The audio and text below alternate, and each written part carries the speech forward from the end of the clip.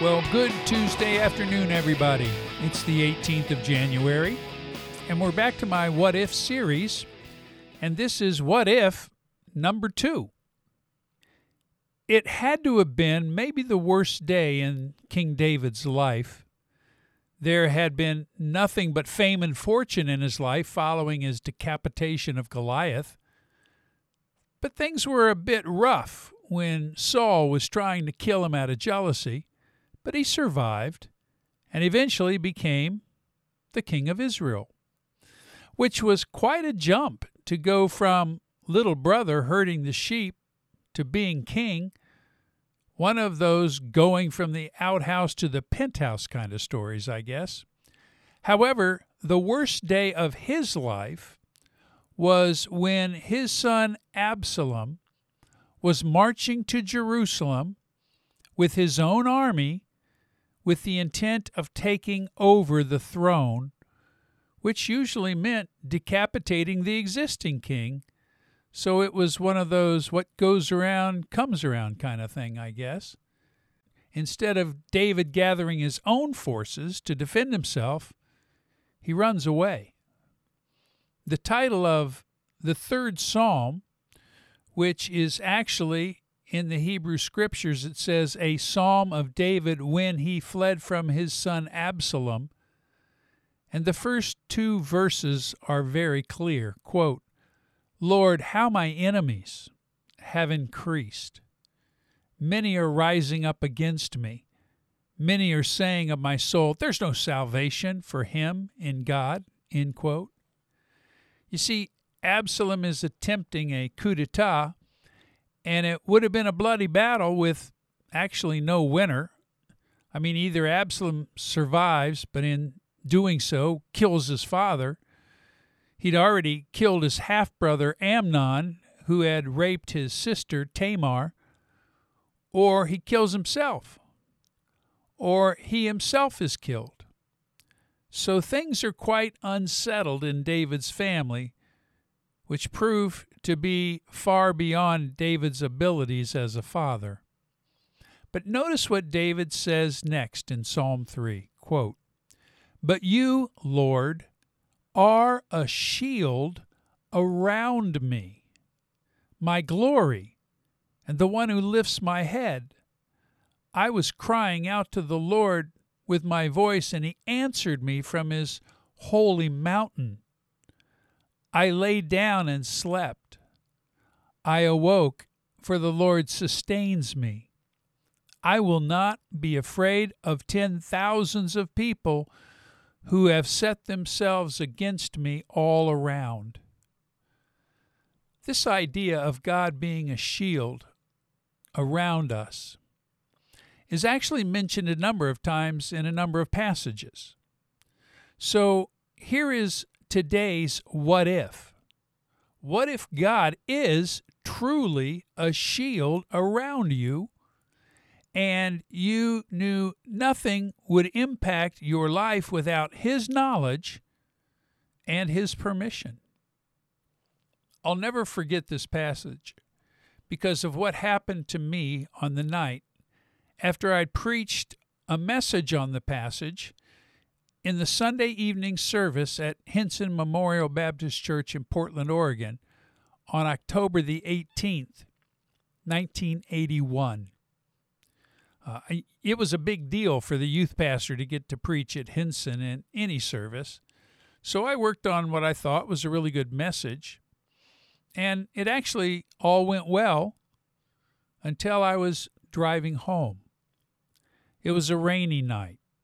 As I headed home on the 4-lane road, I think it was Foster Boulevard, feeling good about being able to preach when suddenly, out of nowhere, a person wearing a brown leather coat stepped in front of my car and I hit her instantly.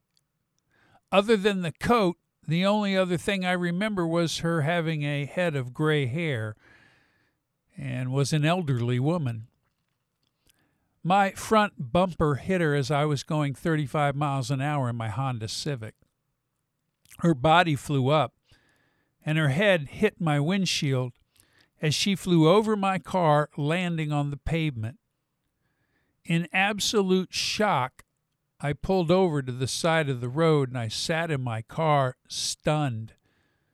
Almost immediately, it seemed, an ambulance and a fire truck were on the scene, with the woman lying in the street and me still shaking in my car, greatly afraid that I'd killed her.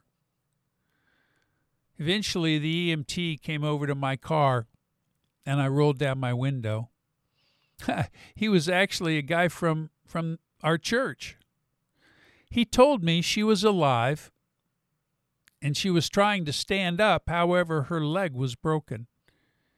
He took my name and information, and he said I could leave.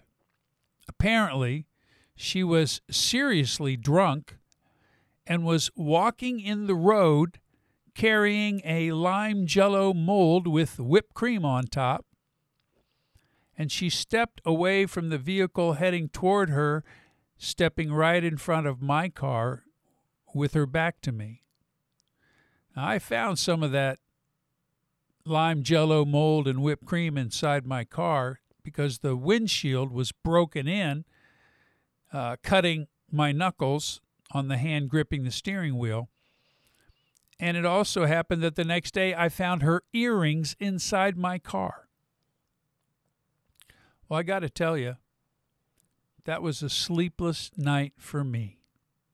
Our first son had just celebrated his first birthday, and instead of rejoicing in that event, I was gripped with fears of what might happen next to me for hitting this drunk elderly woman walking down the middle of a 4-lane road on a dark and rainy night.